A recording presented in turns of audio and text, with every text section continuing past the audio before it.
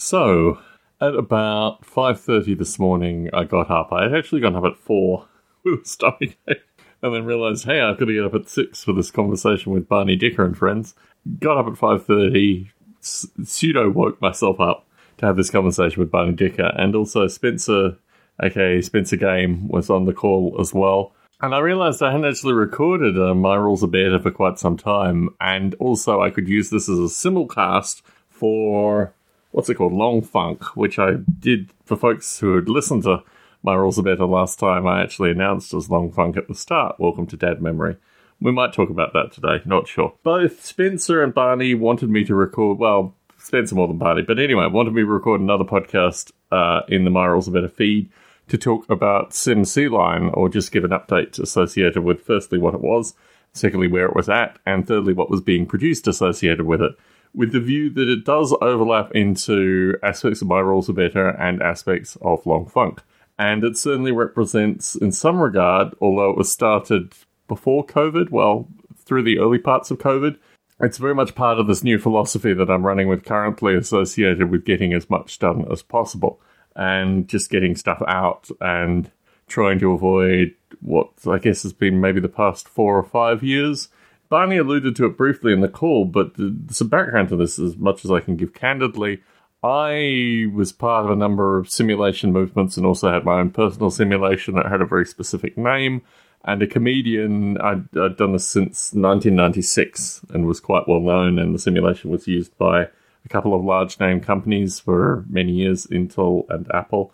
And I was just relatively well known in the space associated with the simulation. And then a comedian came along because for his special, which he does normally maybe 1.5 of a year, he wanted to call it the same as my simulation name and decided to expunge me from the internet, which was a very interesting experience, including removing me and a bunch of stuff that I'd worked on from Wikipedia, even though I hadn't put in the entries myself and really actually complied with every aspect of Wikipedia. What's come out later is that people are paid frequently to edit Wikipedia based on removing stuff and a bunch of external interests, so Wikipedia has just become a game that I have nothing more to do with.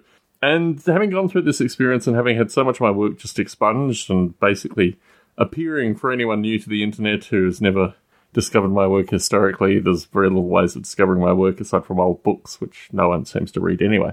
So I was in a strange situation where firstly I had to get rid of a bunch of folk that I'd known for a number of years who had claimed to be my friends in some regard, but had done absolutely nothing through this period and worked towards this detriment, and just clean up my life, basically. COVID happened, a bunch of additional stuff happened through COVID, and I came out the other end with the simulation project based on London in 1940 with a slight chance of invasion. And the idea behind that was that I had done a lot of work with agent modelling, which is just basically, in my case, models of apes, but really models of people. And with cityscapes in particular, there was a level of fascination associated with simulating cityscapes to a relative level of detail where the agents were motivated by trackable means. Now, in the case of the Second World War, in the case of the Home Guard, in the case of basically every aspect of this, including the Luftwaffe that was dropping bombs on England over that period of time, the motivations of the entities that were part of this thing could be quite easily simulated. My background in simulation is whenever people say can't be simulated, that's exactly where I start. And anything that can be said can be simulated. And basically, that's been the nature of my after-hours work. I've been relatively lucky to be employed gainfully up until this time, possibly into the future as well. And the nature of my work has just been, my after-hours work has just been exploiting these ideas in simulation by actually demonstrating them. So, C-Line as a thing posed a number of interesting components. It's mainly mythology now, and certainly when you start to look at these things critically, particularly with regards to agent modeling and simulation, you have to deal with what you know, what you can say are constants, what you can't say are constants, what people would like to see, like obviously Luftwaffe bombing, even though the Luftwaffe records of the bombing and the actual locations that were bombed and a variety of other things, you start to find, unfortunately, have become incredibly fuzzy. And you start to actually really have to address what the nature of the Second World War is in terms of factual knowledge and how strongly you should relate to this factual knowledge. So a lot of the stuff in SimCline is based on primary source information, which is incredibly interesting and certainly something that I got into through the COVID period. So a relatively large land area, it's about 100 miles by 100 miles, represented down to the individual buildings and even simulating the rooms in the individual buildings. Now, let's talk a little bit about my background with urban simulation. I wrote an urban terrorist simulation called The Mushroom Boy back in 1997. And at the time, I got a grant from the Commonwealth Science and Industry Research Organisation, the CSIRO in Australia, in order to continue with the simulation. However, I didn't take the funding because I wanted to have the intellectual property for the future, which here has been remarkably useful. So SimCline is both a simulation and it's also now a book project to cover the early part of the simulation and also cover a lot of the primary material, how I've used the primary material and translated that into simulation with a pre-existing simulation that I don't really talk about, but obviously has to be talked about at some stage. So there's at least another book there associated with talking about contemporary simulation methodology and where my existing open source code, because basically the project didn't die when the comedian started his... I mean, here we're talking about someone who made $30 million in a year and was using thousands, tens of thousands of dollars to remove me from the internet for an extended period of time. And basically that writes itself. So as an individual, I've never really been interested in amassing as much money to save my intellectual property as possible, and I just basically thought, let rip after a period of time. So, in any case, that's SimCline. As it is currently, for maybe 3 years solidly, I say 5 to some, because I give a kind of fuzzy period of continued communication. I've also worked on some of Bob Mottram's work. My long-time co-coder, Bob Mottram, has come back and gotten involved with SimCline, which really is 90% of why the simulation is where it is today. Although I write a lot of code to check and monitor Bob's various directions, and it really is quite curious, actually, my relationship with Bob in a long-term sense. I have been able to meet the gentleman on a few occasions. I haven't been able to meet the gentleman again since COVID. My hope is sometime in the next 3 years to get to his part of Yorkshire, because I have friends in Yorkshire as well. I have family in Yorkshire, actually. So, Bob and I have worked together because we're relatively like-minded cohorts. I do make jokes occasionally, and Bob just doesn't answer them. I really do feel a like-minded person with regards to Bob Mottram. He's slightly older than I am. I'm not sure of his exact age, but, I'm not sure if he's in his 50s now, but I kind of feel he's certainly moving in that particular direction and is an amazingly skilled coder. But that being said, also, you have certain parameters and these kind of things, and they're not parameters that Bob's monitoring. They're parameters that interest me, things like rooms being square and stuff like that. So, these are the things that I've written in code to check with Bob's code, and now I'm kind of extending Bob's code in terms of manually being able to alter the maps and change the maps up to make them a bit better for agent simulation.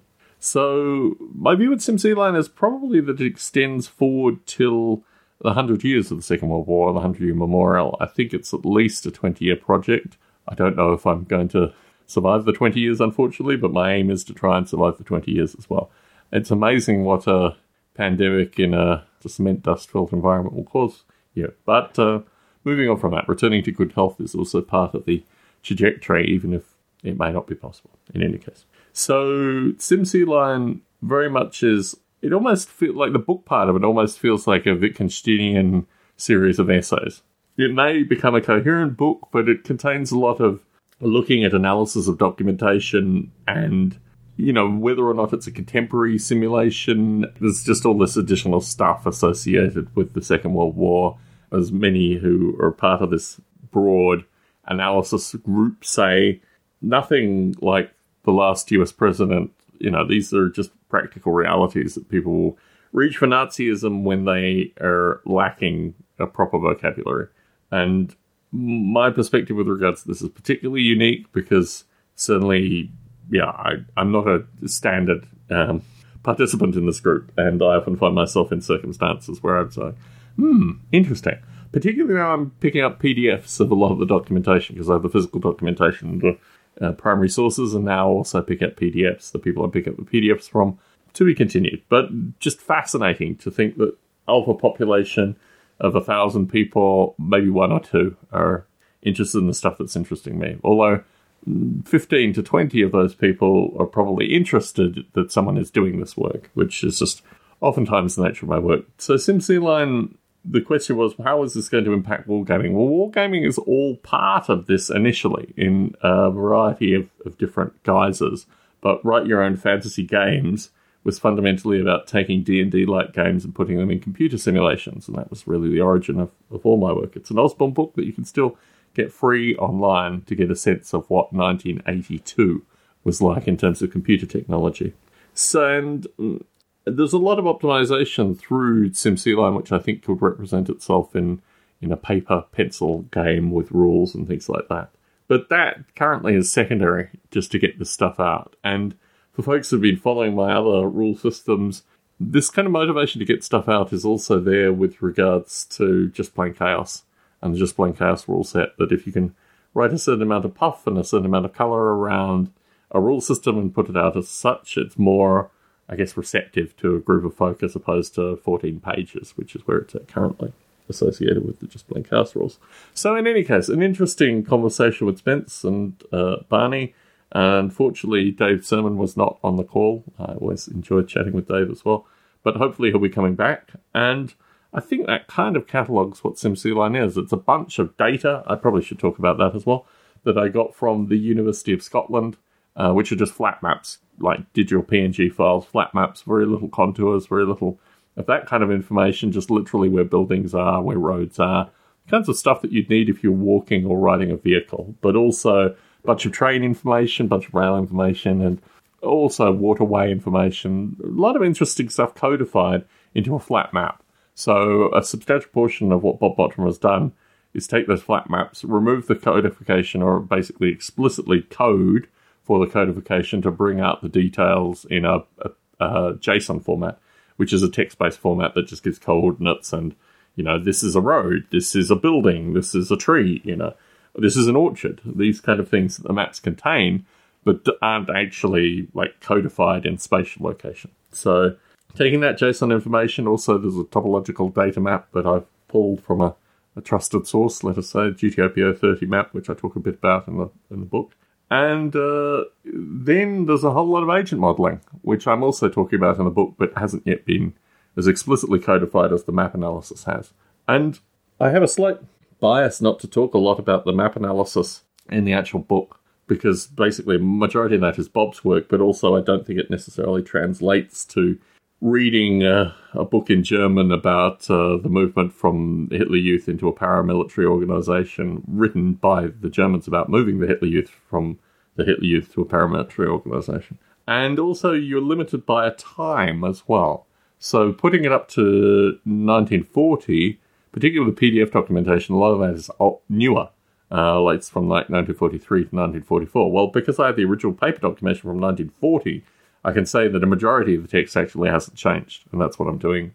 And the creation of agent modeling based on text documents and YouTube videos and a bunch of other things that I'm calling sources in this also is part of a book, just in terms of explaining how this is done, why this is done, and also the relative usefulness in doing it, which is really a secondary topic that probably needs to be covered in a future book. And I think that covers everything associated with C-Line to date. It's an ongoing project. It's currently completely self-funded. I give a bit of money to Bob. I give a bit of money to the various folks that are involved with the project. And that kind of, I don't know, necessarily keeps them sweet for occasional messages. They get basically a 1 in 3 response to emails. But yeah, that's the SimCline project to put out there as a phoenix rising from the ashes of my previous simulation career. About a topic which probably no one really wants to talk about, which in itself is a curious thing. So Tom Bartley in Las Vegas, Nevada, signing out.